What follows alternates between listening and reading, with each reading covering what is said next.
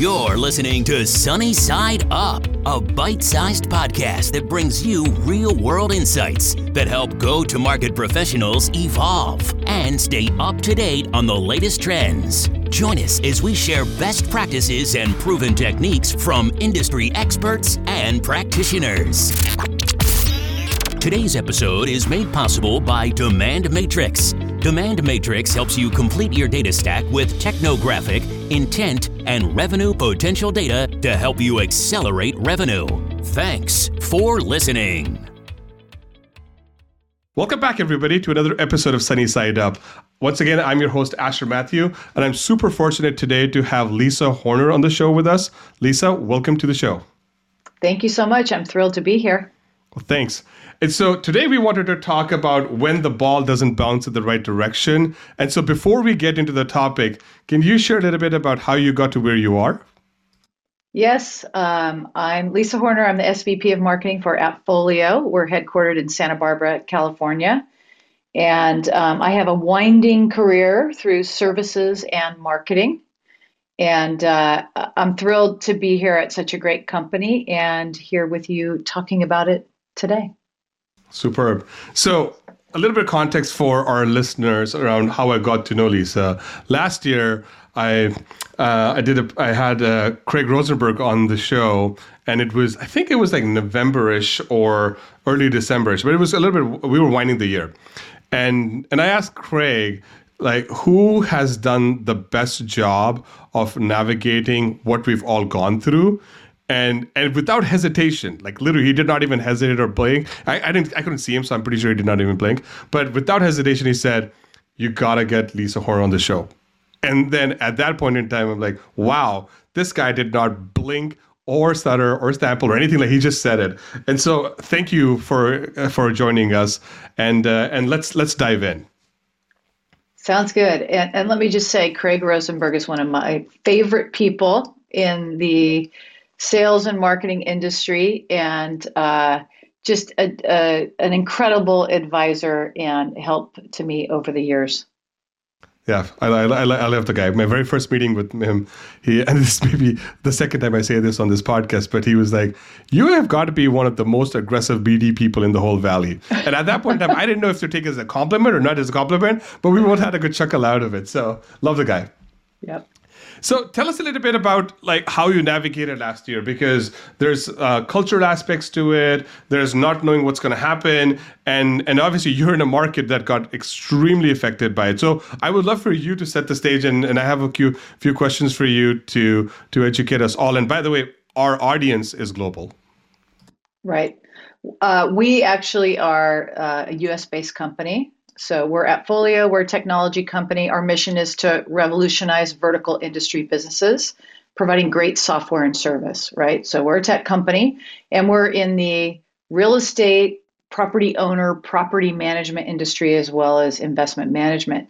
So, if you can imagine, as this pandemic hit and we all had to, one, go remote as a company, right? We all went remote.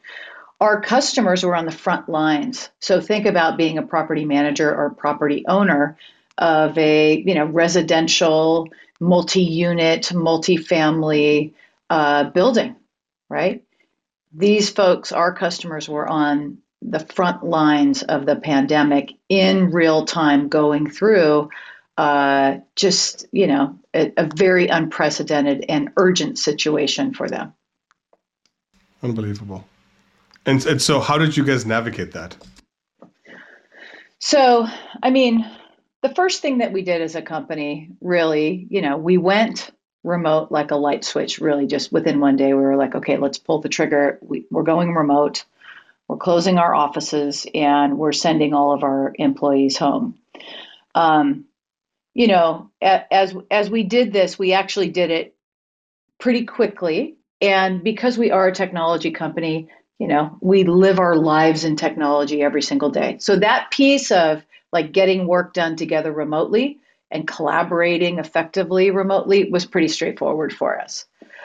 The things that we really cared about, I think there were three top major things as a leadership team and as a business that we cared about. One was our employees and their well-being and their families' well-being during this time. As schools and businesses were closing, I mean, it was just like an upheaval for some families, right? So our main goal there was how are our employees faring through this time, and how do we invest in their well-being? So we had a lot of agility and flexibility for our employees. Next up was, how are our customers faring through this time, and what did they need to effectively run their businesses, right? So like number 2 on our list was we had to be in deep connectivity with our customers, and we had to go into like rapid listen mode. And 3, this out into the midterm was we needed to ensure we could exit the pandemic as a healthy business. So those were the 3 things top of mind for us. Yep. And so I want to dive in a little bit on your customers, because my understanding is that that your customers are property management companies, and then those companies charge a percentage of the rent that they collect to pay for infrastructure costs like yours. Is that the correct way to think about it? Yeah, in some senses. So here's the way I would think about this. Our customers, property managers and owners, right, have to communicate, right, with their customers, and they can do that digitally through our technology. Yep. Right. So they can not only communicate, but transact business. Yep. So think about like a maintenance issue in a property. Yep. How do you do that as digitally as possible during a pandemic, right? Or how do you pay rent, or how do you, transact and communicate? So our technology enables that for our customers. And so as you can imagine, our value proposition increased, right? Yes. Yes, I mean, you're the system of engagement. That's Yes. how I feel. I mean, I'm a customer of yours, so that's why I've seen the platform, and one of your employees was a colleague of mine at a course that I did at Stanford, and then a couple of people that work for your company were my colleagues when I was at Avalara. But I am a customer of yours. So, and as I thought about me being in that, because obviously in that zone, I wasn't thinking about that. I'm more thinking about, wait, what is going to happen to me? And I'm sharing this because there's the people don't understand the magnitude of what you went through, right? And then you're an executive at the company who has to navigate this, right? And everybody talks about it from the outside in, et cetera, et cetera. But the executives have to actually internalize, empathize, and motivate and execute on this. That's not a small feat. No, I think it really steals you. You have to lead through uncharted territory, and that's why we said, like, what are the top 3 things we care about? Okay, employees, customers, and exiting with a healthy business. All right, everything comes from that then, right? And so that was our focus continues to be our focus, right? Yep. Yep. I will say that all along in our company, and one of the main, tenets of our company is culture and great people, right? So we had very early and great success going remote and continuing to service our customers because of that. And when I think about a lot of companies out there, culture sometimes can be a tagline. The idea of investing in culture can be something that's not well understood, right? And so from my view, our great people and the investments and the deep belief that our culture is the most foundational element of our successful business really is what fueled our ability to be successful early on and to focus outward on our customers immediately, because we have a thriving culture here, and we invest in it consistently and continually. Fantastic. And so can you break down how do you guys view as culture? Like, what's the framework / mental model? And please. I mean, here's the way that I think about culture, and this is my favorite definition. I actually don't know where I got this definition. I positively did not write this, but this is my favorite definition. So culture is a group with a good way of life. It's expressed in the habits, the rituals, and the activities so that all can flourish together, each individually, including our customers. And so this idea of both the company flourishing and the individuals within the company and customers flourishing, I think gets at the heart of what culture means to us. In there, at least the way I look at it is there's got to be some core values that the people who are running the ship have to actually align on so that the culture, which is the norm and behaviors, that gets manifested in an organization. Now, as you guys were going through this episode or this thing that we just came out of, I don't want to put more attention into it because it just brings negativity right to the conversation. But Yes. like the stuff that we've just gone through, right? It's did you have to refine your values? Did you have to speak a little bit about them? I guess like because there was a lot of people that actually did it, and so how did you guys speak about values amidst all this stuff? I mean, our values are front and center in everything that we do. If you were to walk into our offices today, the values of our company, which have been the values since the inception, the founders of our company wrote them, and they're on the wall, right? They literally are on the wall. And we talk about our values. We make decisions based on our values, and they're just front and center in everything that we do. And yes, that's the foundation of our culture, right? We all lean on our values as we evolve and grow our business over time. And on that topic, right? Like when new folks come into the organization or when your values get tested, what type of a support system have you guys built to encourage people? Because nobody wakes up in the morning and says, I'm just going to go violate values or, test them, et cetera, right? They find themselves in those situations or circumstances. And so do you have like a support group or support system? I'm just curious on how do you reinforce or encourage the values through your organization?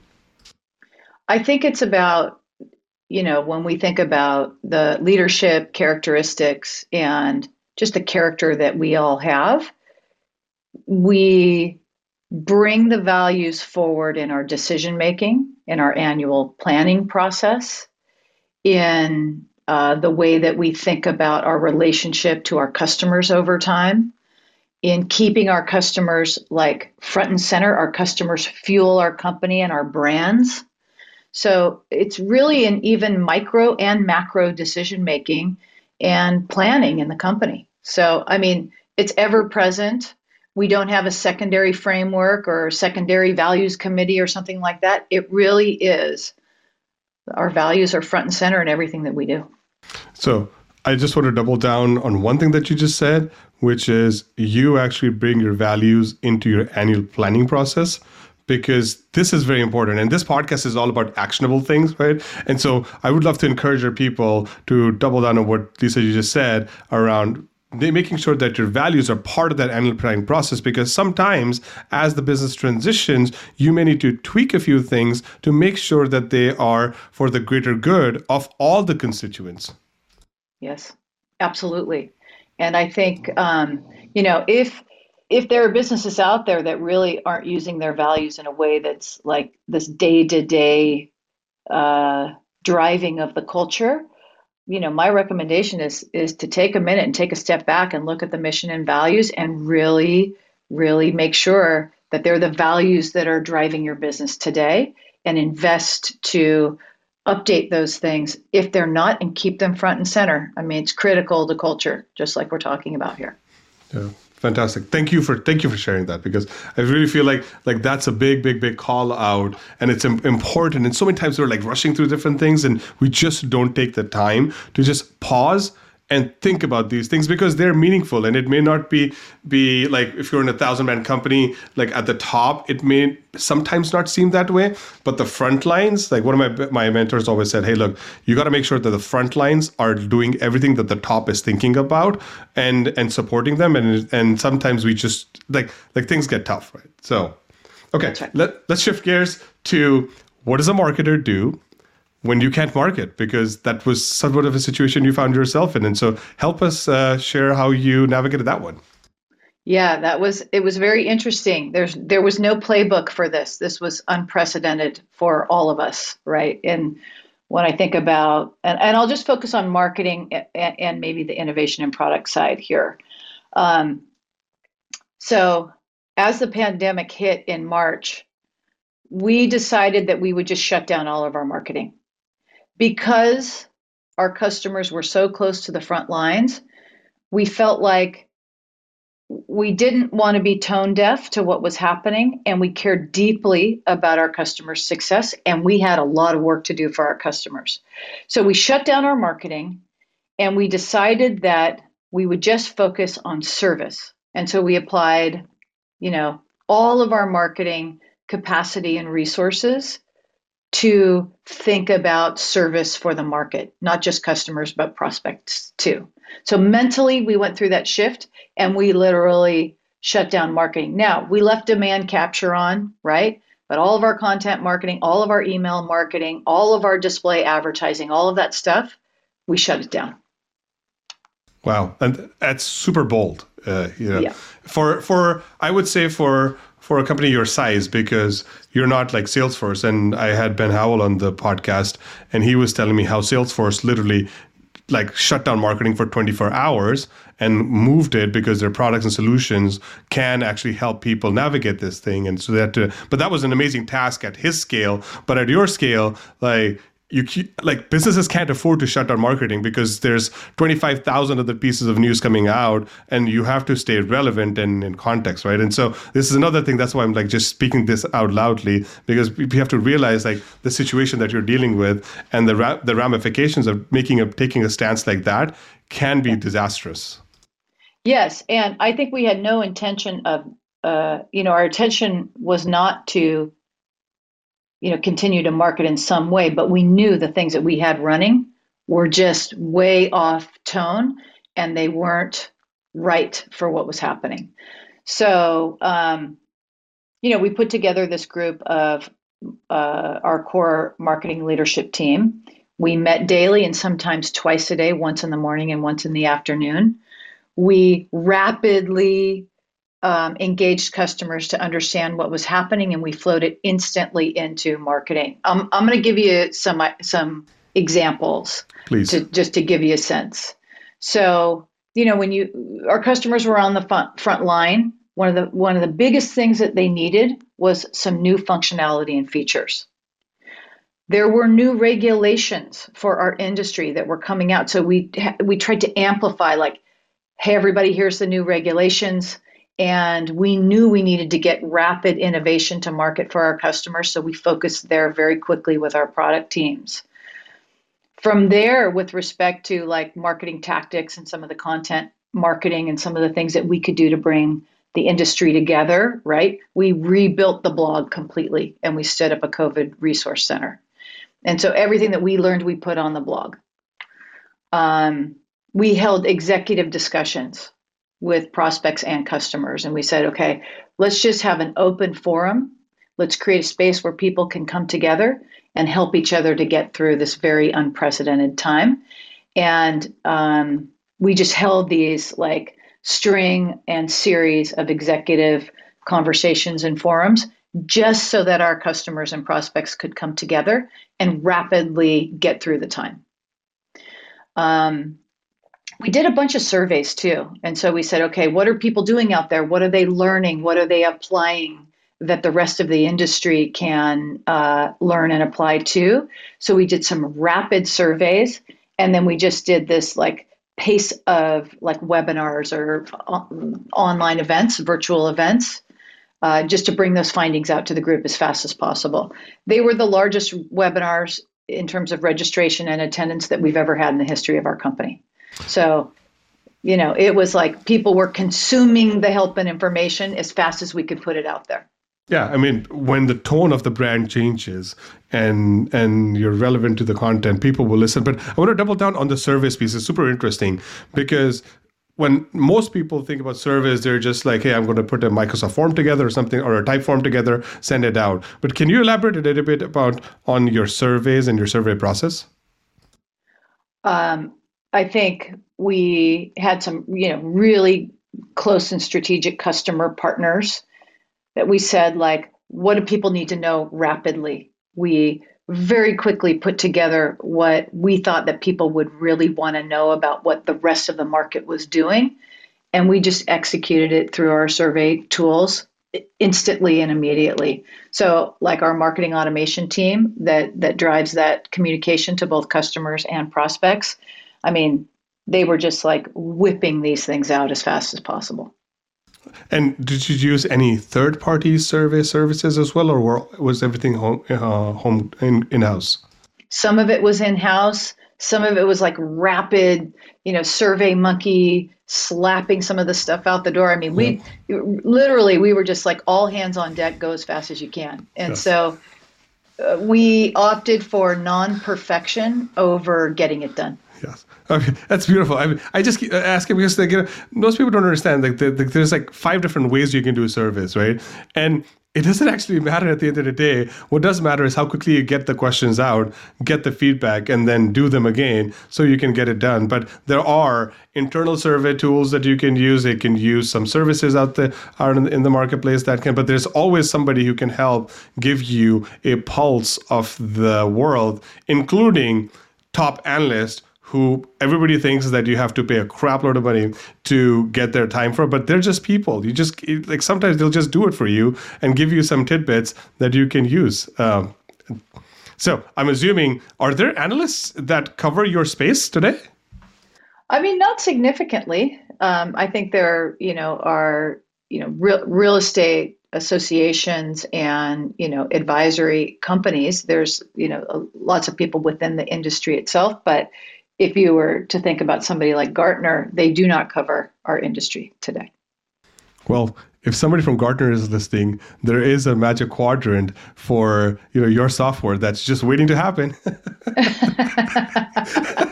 Thank you. I mean, if this helps create the magic quadrant or the G2 Cloud page for property management solutions, that it's an emerging category, guys. Yes, and the G2 crowds and those teams absolutely do cover it, but at the higher end, they don't today. Superb. All right, so let's move into the 5 things to do if this were to happen again, because I know that you have your playbook. It sounds kind of weird to be saying this is a playbook because you would expect this to happen again, but let's call it a caution book. And if this were something like this were to happen and you cannot see more than 90 days out in front of you, what do you do? I mean, I think it's you have to stop and listen to your customers. Number one. Full stop. That's it. We're in business for our customers. Our technology is mission critical to them. It's like it's the number one thing, right? When we think about go-to-market and go-to-market execution, obviously, like I talked about before, employees really that was our number one concern. And so just writing the employees within the company, I guess that was our number one thing. After that, it was our customers.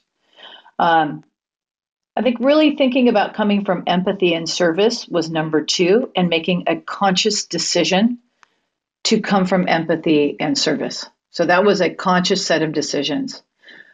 We could have done something else. We could have said, we're going to capitalize on the fact that every company needs to go through this digital transformation at a rapid speed, and we're going to do everything we can to drive customer acquisition, right? So we could have taken a different stance and a different strategy. And we knew that wasn't the right thing to do. And we knew that, like they did, anyone that needed help as fast as possible getting up on our technology, our services and onboarding and implementation teams just brought people up and live as fast as possible. So we did that too. But it wasn't our strategy, it was not our intent, and it wasn't our position in the marketplace.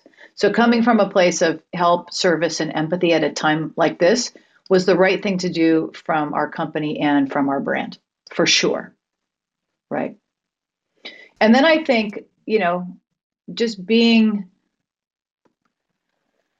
able to have the agility to change the things that you're doing rapidly in the business. So those are hard things to do. It's a really hard thing to do, to say, I'm going to stop doing everything that I would historically do. I'm going to do a completely different set of things. and we're going to hope it's the right approach and we're going to hope for the best. Those types of decisions are hard to make sometimes. But really just making rapid decisions and moving fast was the key for us, versus waiting to ensure it was the perfect thing to do, right? So action above perfection was the way that we approached it. Yeah, I mean, that last point, I can't say it over and over again, because in so many of my Zoom meetings during last year, my kids would show up.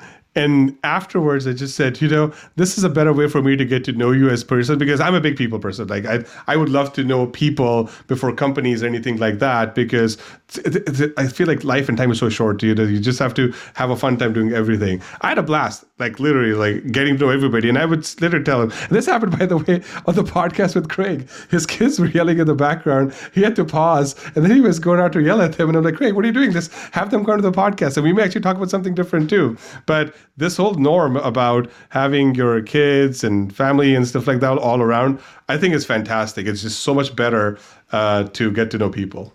Yeah, and a lot of people talk about that, I think, like finding these just wonderful bright spots during this time, and what are the things that have benefited us during this time, and really focusing on that and being grateful for the bright spots.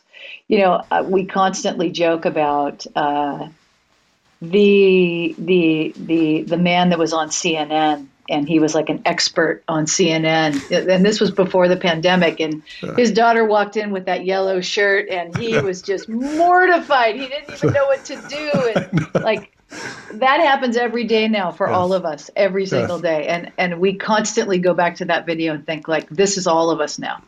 Yes, no, absolutely. I do want to ask one thing for you, and if this is too personal, please feel free to decline. But like, one thing that I would love to help people with is to help them understand and unlock their, what I call super executiness, because you can get to be a VP, but after that, you really have to do other things, right?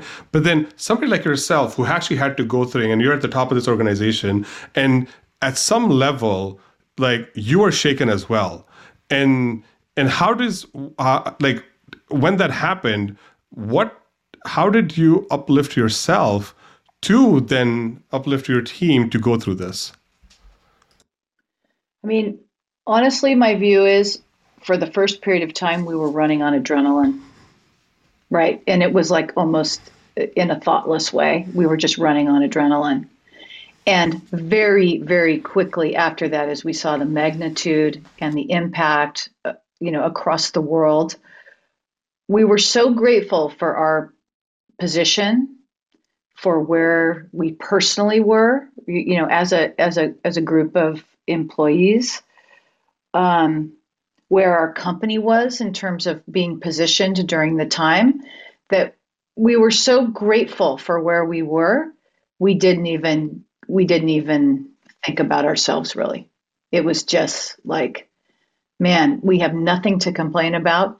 All we can do is be in service of other people that are out there. And so let's get to work and get that done. So that really has been the viewpoint of most of us in the company. But in that first period of time, I think it was mostly adrenaline until we could understand what was really happening out there. Just amazing. I mean, again, I keep bringing this thing back up because most B2B software companies are not dealing with the same type of thing that you were dealing with. And so kudos to you, kudos to your team, and actually kudos to your company for supporting everybody to get through this and come out brighter on the other side. I mean, everybody from Appfolio seems pretty bright, at least from what I'm seeing on the LinkedIn posts and stuff. So that's fantastic. Yep. We're very fortunate, and we're very grateful, and we're happy that our customers also are, continuing to be successful out there and getting great use out of the technology. Yep. Fantastic. All right. So as we round the podcast out a little bit, who would be 3 other people that you would recommend we bring onto the show? And I ask this because this podcast is kind of like for the people, of the people, because we do not have a plan for this podcast. We just have amazing people that come and tell their stories, and they all recommend other amazing people that they've worked with who also tell their stories. And what's happened now is there are people that are across the world, like people from Japan, Singapore, Malaysia, Thailand, like all those places, who are actually tuned into this because they sometimes, like our culture is a little different. We're very forward, right? Other cultures are not that different. And so they're like, how do I go get access to this person? And those people start writing to us about, hey, look, this was great. That person told me this person told me that. And so the stories have become amazing. And we feel that everybody who comes onto the show is actually a co-editor of the show. And so we humbly ask, like, who would be 3 other people that you would recommend we bring onto the show? I mean, the list is so long of people that I could recommend, but I'm going to pull out 3 people who I think have distinct and interesting perspectives. So one is Matt Marshall. He is an ex-colleague of mine. He's a CRO at Spiff Incorporated. He's on the sales side.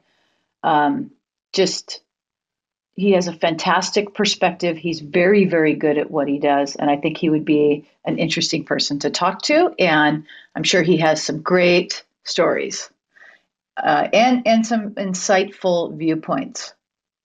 Another really just fantastic marketer and just superb business person and all around really great person is Mukund Ramachan. He's from Dynamic Yield.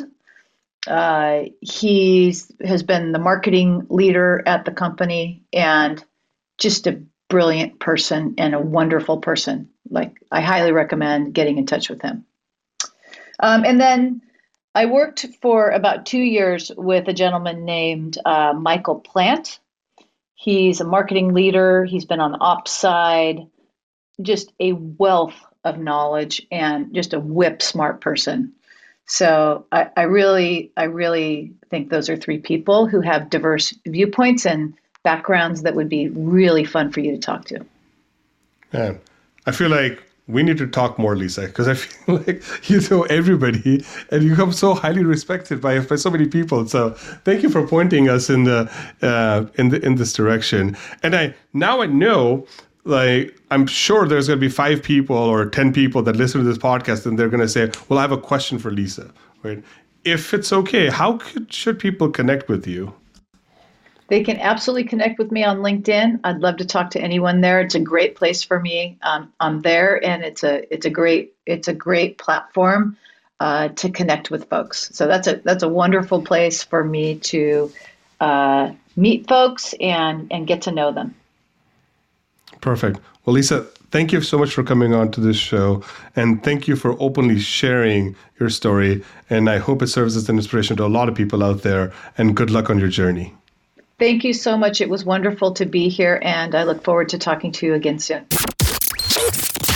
Thanks for joining us on this episode of Sunny Side Up. If you like what you heard, please subscribe, rate, and review us, and share these insights with your peers.